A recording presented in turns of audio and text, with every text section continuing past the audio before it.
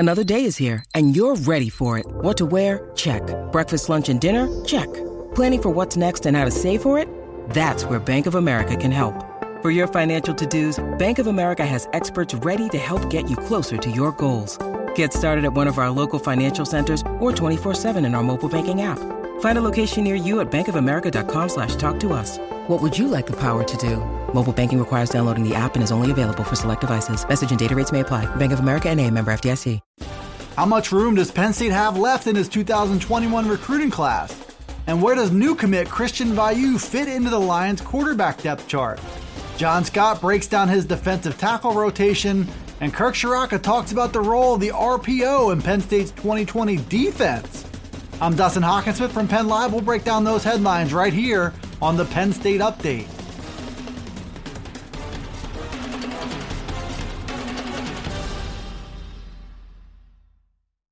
Penn State's 2021 recruiting class is now up to 10 commits strong after 2 more pledged to join the class on Wednesday. 4-star quarterback Christian Vayu announced his commitment and was followed by Sander Sahaydak, the nation's #1 kicker. And now that the Lions have cracked into double digits on the commitment front, Penn Live's Greg Pickle took a new look at the class as a whole. He specifically looked at the questions of what comes next and how many scholarships James Franklin has left to offer in the 2021 class. Wednesday's big news capped a torrid month of April in which Penn State added 7 new commits. Greg Pickle's thought is that the maximum number of commits in Penn State's class will be 21 for the cycle, and it may be as few as 17. That leaves precious few slots with a big number of targets still left on Penn State's board. And with no clear commitment dates on the horizon, Penn State will carry somewhere between 7 and 11 openings into the month of May and beyond. With Wednesday's big news of a commitment from 4-star quarterback Christian Vayu came a good opportunity to look at the future of that depth chart at Penn State.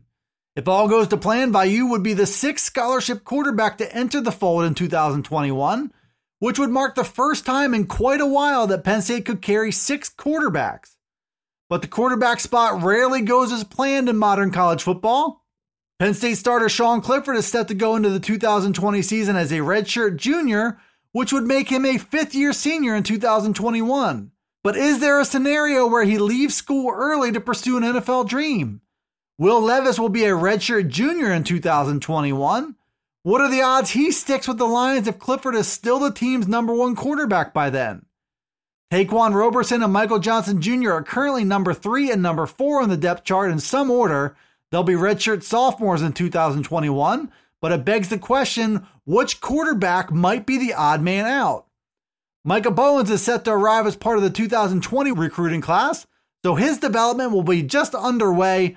And of course, Vayu is a big mobile quarterback from Maryland who can make almost any throw on the field. So this depth chart will soon be as crowded as ever with plenty of talented options. It's worth watching, but also must be noted that there's still a long way to go between now and next fall. Penn State's first-year defensive line coach John Scott Jr. took his turn meeting with reporters on a video conference call Thursday. Scott inherits a very good group of defensive linemen for the 2020 season. He arrived this winter from his previous stop at South Carolina. But Scott also arrives with some unique challenges in that he's been unable to meet face-to-face or work directly with his players. So he said on Thursday that he's getting to know them by watching all of their game film. Scott said he has 2 proven players inside in Antonio Shelton and PJ Mustipher, who project to be the Lions starters in 2020. Scott added that he wants to see more of Fred Hansard with that unique size and strength he has, and that young tackles Hakeem Beamon and Cole Brevard are also worth watching.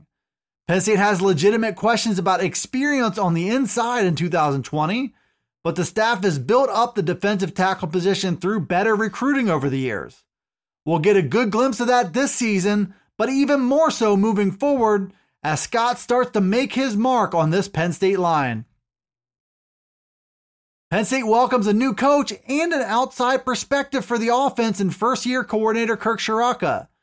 He's a coach who had a great deal of success, which included dialing up a near-perfect game plan to help Minnesota beat Penn State a year ago. With the cancellation of spring practice, fans haven't yet seen exactly how Ciarrocca might reshape the Penn State attack. but we do know that he did great things with Minnesota quarterback Tanner Morgan and the Gophers wide receivers last season.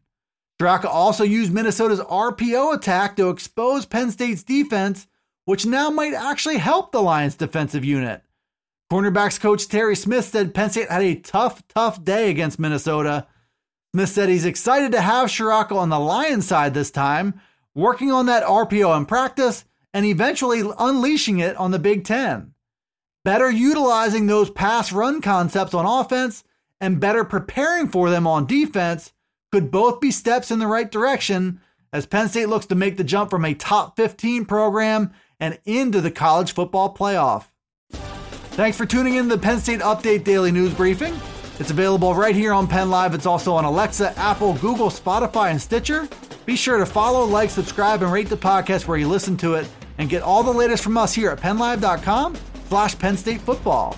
You can also follow along on Twitter, Facebook, and Instagram. This is Dustin Hawkinsmith from Penn Live signing off until the next Penn State Update.